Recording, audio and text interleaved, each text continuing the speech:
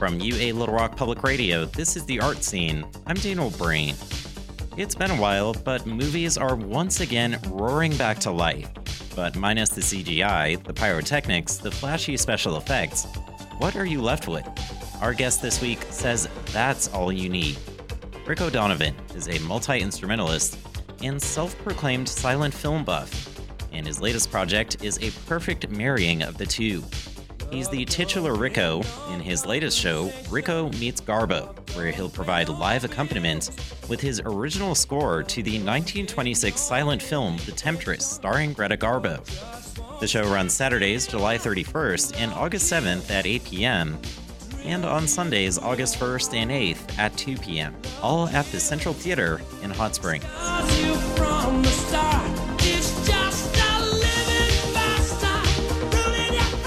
Sort of keeping it in line with the show that we're doing, I spent a lot of my life touring around as an independent folk artist, singer-songwriter.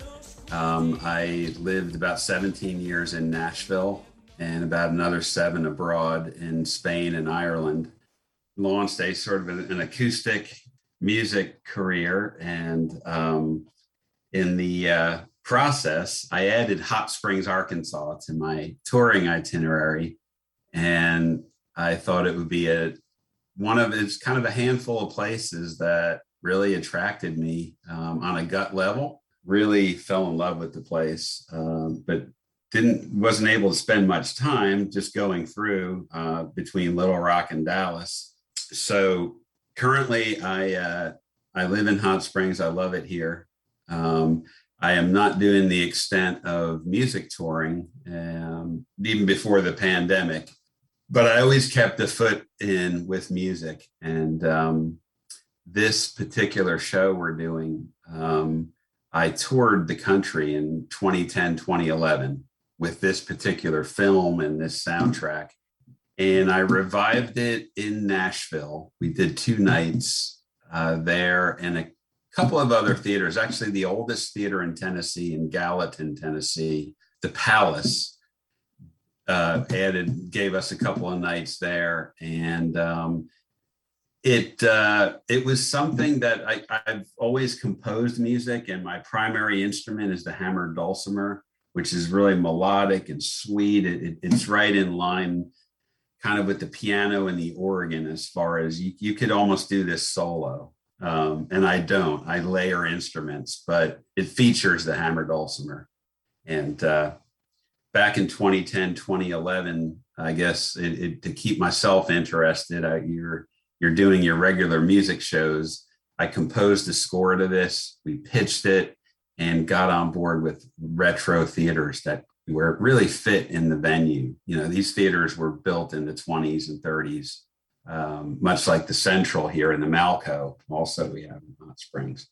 And I composed the soundtrack, and it turned out to be a really great experience, worthy of resurrecting, because it's revived my interest in taking on maybe another silent film and scoring. It's time intensive to score. This is about an hour and 45-minute film. Well, I do want to ask more about this particular project that you're involved in, but I do want to ask a little bit more about you as a musician. When you say that you're a folk musician, when you say you play the hammered dulcimer primarily, the people's minds, I think, gravitate naturally to Appalachia and American folk music, but it sounds like you've lived sort of like a global life. So I was just wondering what your travels and what the different places and different cultures and music that you've been exposed to, how that's impacted your own musical taste. I started out playing the hammered dulcimer I was living in Baltimore, and there was a pretty thriving music scene there. This is going back to early 90s. My first instrument was drums. I was a jazz drummer, and I played guitar and I played bass, and we had all these. It was one of these music scenes where you might play guitar in one band and drums in another. And a friend of mine mentioned the hammered dulcimer and said, march yourself down to Baltimore Bluegrass and play one, and tell me you don't love this. You hit strings, so it's percussive and melodic. So I adopted it and I played it very improvisationally. it lent itself to, and nobody really was doing this, using a hammered dulcimer in rock music or rock based music. And I got to a point where I really wanted to master the instrument. And I'm Irish, and I always had an affinity for Irish tunes. So I had my training wheels on by the time I got to Ireland. And then when I lived there, soaking up all the music and the culture as well, it threw me full bore into traditional Irish music. And I busked over there. I scratched a living together as best I could.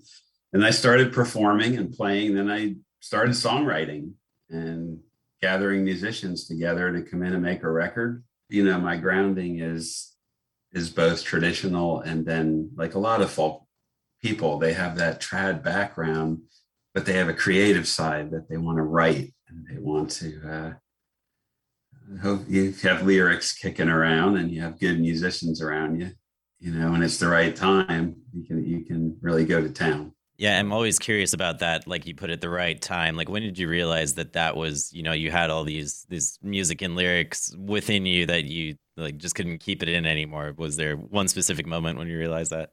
I think traveling kicked that off. Travel is a great antidote for a lot of things, including pain. Sometimes a geographic change, throwing yourself out there, can spur these things. And that's kind of what happened to me when I started to get more into folk music and songwriting. And they literally, I spent a lot of years in Nashville. I did some studio work as a studio musician, and played with other people on their stuff. But I didn't ascribe to the Nashville songwriting sort of craft idea that you sort of labor over this song for months on end and tweak it. And I say that kind of for novel and short story writing. That's the different. When I look at songwriting, I kind of look at it like Johnny Cash used to say, I wrote my best songs on a napkin in a diner. It just, so everybody has their way to get, but mine is been 100% inspiration. And I feel like when I try to craft something, or it doesn't work personally. So, but both of the records that I've made, they were both really kind of the creative, the songs came really fast, and they were usually, the second record was when I was touring across the Southwest a lot. You have long stretches of beautiful American Southwest, and you've got a little tape recorder nearby or a pen, and you're in the van with the guys, and it's really spontaneous kind of process. Yeah, it seems like you almost can't help it. Like if you see something that inspires you, you really just have to get it out there before it festers, I guess. Right. Yeah. Grab the moment, as it were. And compositionally, that works too with, melodic ideas, and, they sort of bits and pieces that I utilized for the Temptress, the film that we're showing, that composition, so words and also sounds, melodies that come to you. You want to kind of pin them down. It gets a little, we live in the electronic age. I think, 30, 40 years ago, maybe we trained our brains to keep them in there. And now I feel like things start coming. I'm grabbing for my little digital recorder, and tag this, and I wonder if we don't trust ourselves enough to remember it, because that's the way it used to work. But sometimes that stuff can actually get in the way of composing, because you're reaching for the record before you've even really processed it. This kind of goes to my question of what is the magic of silent movies? You said earlier that you're a silent movie buff, and it seems like that is maybe the magic of having something that's very similar. Obviously, we have movies now, but they all have sound and music to them and explosions and things like that. It's kind of like a not necessarily a novelty, but there's something different, something better about it, where you actually don't have that dimension of sound alongside it. But I was just curious of what you think about silent movies. Why are you fascinated with this? Sure. Yeah. My personal draw And I will say the draw of many people, this probably speaks to people that that hadn't had experience. I didn't grow up with silent film. It came to me somewhere around 2007 time frame. I had a hand injury that debilitated my ability to play my instruments and music. And through that kind of painful period, it was kind of a drawing in.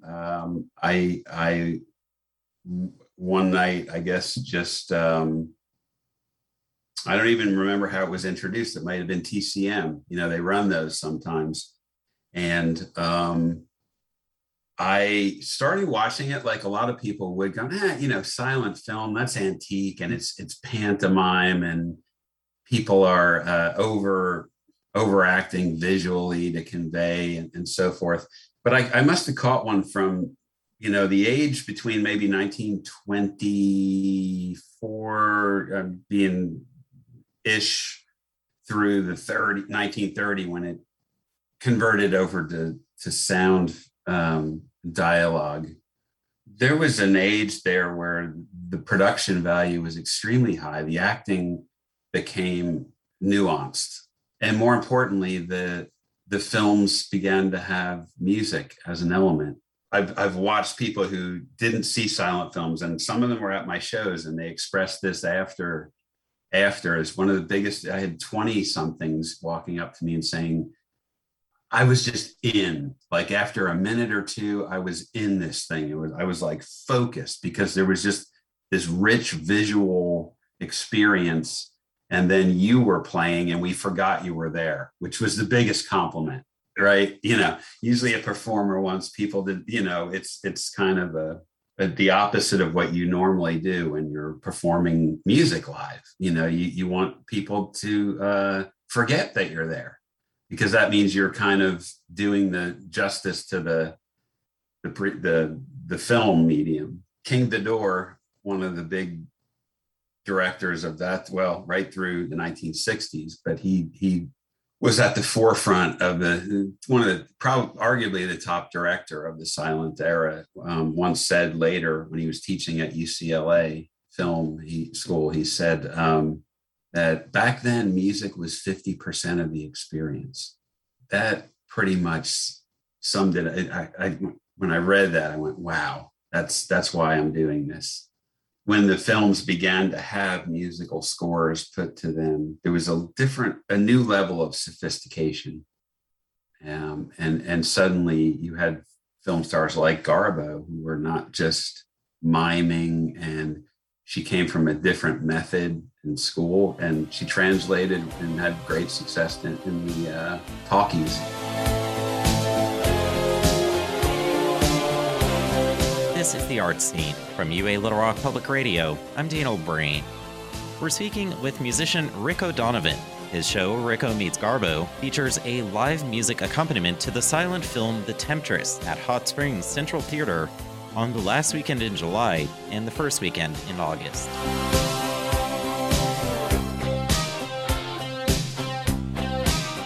Well, tell us about Greta Garbo. Who was she, both maybe to you as a film watcher and to the people in the time in which she lived, who are also watching the movies, like for maybe people who don't know of her but maybe have heard of her. Why is she a big name, and what did she represent? Growing up in New Jersey, my initial exposure to Garbo was really, she was living in New York, and she lived to a pretty ripe old age as a hermit. She retired at 39 and pretty much went away and hid. She was kind of, somebody referred to her as the reluctant hermit, because she would go on these walks, and every once in a while in the New York Post or these tabloid magazines, you know, somebody would get a picture of her. You know, she wanted to have this elusive kind of nature of it that really was always about her. But so as a young kid, it was kind of like a funny, like, did somebody get a picture of Garbo today? And then growing up, realizing that she was an iconic figure in film, and probably, as women in Hollywood go, very much a forerunner. She commanded a lot of power at MGM. I think at her height, her films were responsible for about 12% of their gross. And that was a point of power that heretofore, at a time when Hollywood was really in the studios, had the power, the actors and the actresses less so. So Garbo, literally, she caught the eye of Louis B. Mayer in Berlin, Germany. She was a young, probably 18, 19 years old then, in the Swedish film industry. And he attended a premiere of a 3-hour, not unusual in those days. This is pre-television. They made big, long movies too, sometimes.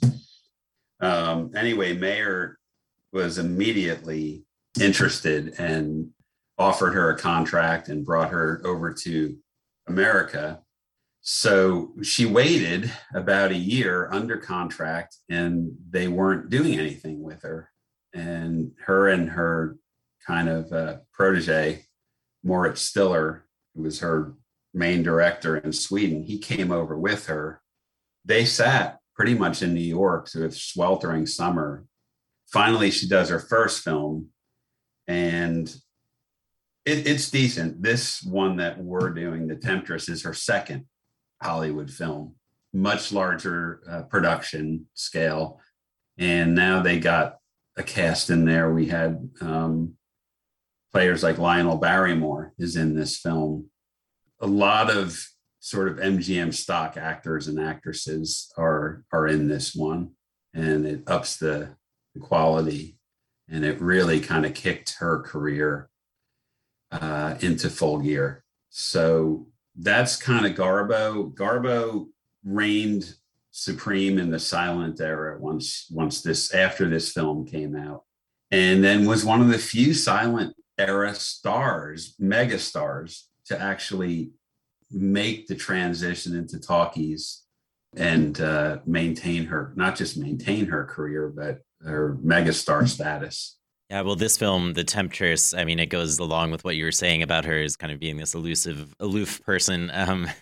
And I don't know if that was generally how she was cast, but yeah, you said what it meant to her career and basically the evolution of silent film. But what is this film to you? What was so special about it that drew you to want to score it? I think primarily the visual.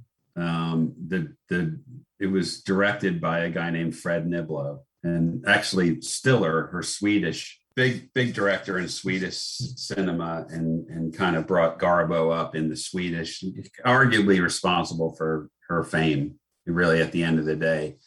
Stiller started on the project, and some of the footage is Stiller's work. But what really got me were there's a lot of novel techniques used in this. A crane to do a long moving shot along a banquet table. So the first thing that I thought, oh my God, this thing is so visually rich. It's a great canvas to paint on. There were a few films I could have chosen. This one really, really spoke to me. Garbo did her early films. She plays the vamp, kind of there's a love triangulation, and she's dividing up best friends who are fighting over her. And she doesn't play really sympathetic characters as far as that goes. She tired of that really quickly. And when she had enough power, she could march into Louis B. Mayer's office, which Mayer was a tough guy, and he was a super hard person to negotiate with. He grew up poor, kind of never finished high school, grew up kind of fist fights. Grew up on the street, and he carried that into his running the studio. He ran it with an iron fist. But when Garbo had enough clout, she could walk in and threaten to leave. And with her, he couldn't let the door close. He'd have to go, wait, And so she started to beg for more. classic roles like Anna Karenina, Camille, and so her character, her casting widened a bit as she gained more clout. But the early films, she very much established herself as the vamp, short for vampire, for anybody who doesn't know the term. It was something that they used for female characters back then who, let's just say, often drove two men to duels. The films where they're wielding pistols or swords. You mentioned the rich set design of silent films and the obviously the genius of Garbo and her acting and her characters. I guess just what is the process of assembling all of those disparate elements and putting those together and then translating that into a musical score? Did you have any original musical score to go off of as well? No, I didn't. There are scores to different silent films, some of them extant and some of them gone, like a lot of the silent film stock. I think something like 80% of silent films are gone. They're lost. They were destroyed because when sound came on, the theater owners, rightfully so, thought nobody's ever going to want to watch these again. And then you get, to come to find out almost 100 years later,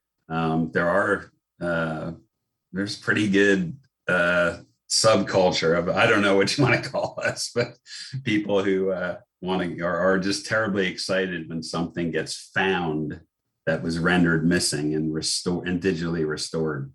The composing process is really just kind of approached it like writing a novel. It's start at the beginning. It's the easiest way to go than to jump in in 50 minutes and say, I really like this scene, I'm going to start here. I think it has a trajectory like any good film does. So musically, you kind of want a storyline in a way. And so pop the DVD in, get to sit in front of the big screen and get to work, but sort of chronologically, sequentially. And then it's just subtleties, some element of sound effects to accentuate things that really has a place. There's everything in this film from just someone wagging their finger and doing something on your instrument to kind of make a sound of that. So it is a pretty, what's the word? It can be tedious at times to get that all done, but it's fun in the end. The only silent film I think I've ever seen is Metropolis, but I watched it with the new score that was done, I think, in the 80s or 90s. Yeah. And I was wondering about you obviously know the film, so I was wondering about like that juxtaposition between something that's like nearly 100 years old, the film, and all the visuals that are still so stunning to this day, coupled with modern music. Like I assume you're probably doing that as well in this. What do you think that creates? I think one of the remarks that really stuck with me when I was touring that couple of years back in 2010, again, young people, teenagers, 20 somethings saying, I can't believe the production value of that film. They'd never seen a silent film. Obviously, not all silent films had the budget and the money that Metropolis had. Fritz Lang, by then he's at the forefront of German cinema, and the studios.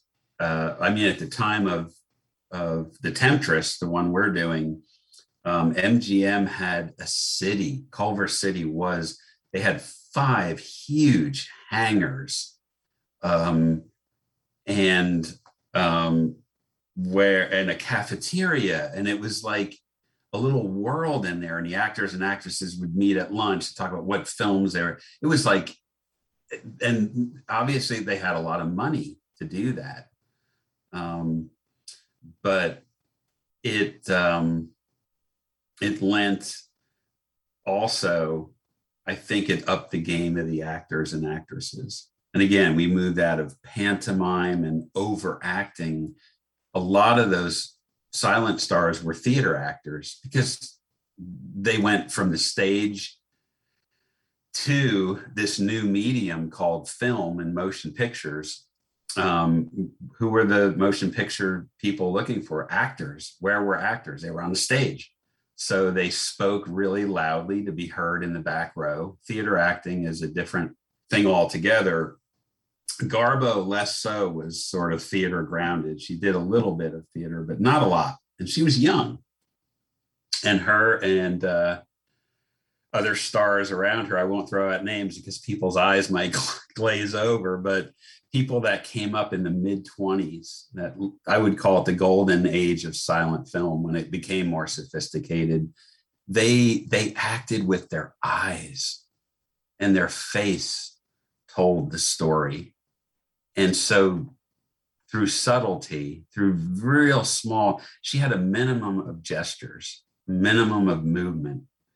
And it was the opposite of what preceded her, which was a maximum of movement and expressing, despair by throwing your arm back, and for example. So that to me can be more moving than the greatest lines of dialogue. Not to discount their value, but it's amazing how that can happen just with a visual, and then hopefully music lending the mood. Music actually used to be played on the set when they were shooting. They would hire a trio, a violinist, a pianist, and maybe a guitar player. Just usually 2 or 3 musicians would be on set, and the director would have them create the mood so that if the actress or the actor needed to shed tears, they could move that along by setting a musical mood. So in the same way, when you're going live to screen, you're thinking, what kind of emotion where are we at here? What's happening on the screen? Let me just briefly talk a moment just so about the Central Theater. The Central Theater, like a lot of buildings, we're all excited here in Hot Springs. Old buildings are in some cases being saved from ruination. And the Central Theater was recently purchased by a local guy. His family goes back here, Chris Ricks, who is also a realtor in town. But he has several renovation projects going on, one of which is Bill Clinton's boyhood home. So most notably right now, the Clinton boyhood home and the Central Theater. He's pretty much at the tail end of the restoration of the Central. So this is going to be one of the first big events to get people to come out and see the newly renovated Central Theater. Everything from the exterior of the theater to the interior decor is really true to the age. So it's a wonderful thing when your audience marches into this kind of chamber of the past, if you will, because that's once the lights go down and the film starts running, it's kind of like you're getting an experience that people had 100 years ago. That was Ricko Donovan, writer, multi-instrumentalist, and film buff. His show, Ricko Meets Garbo, is set for Saturdays, July 31st and August 7th at 8 p.m., and on Sundays, August 1st and 8th at 2 p.m. at the Central Theater in Hot Springs. And that's our show for this week. Please tune in next week at the same time. I'm Daniel Breen, and The Art Scene is a presentation of UA Little Rock Public Radio. Here she comes, here she comes.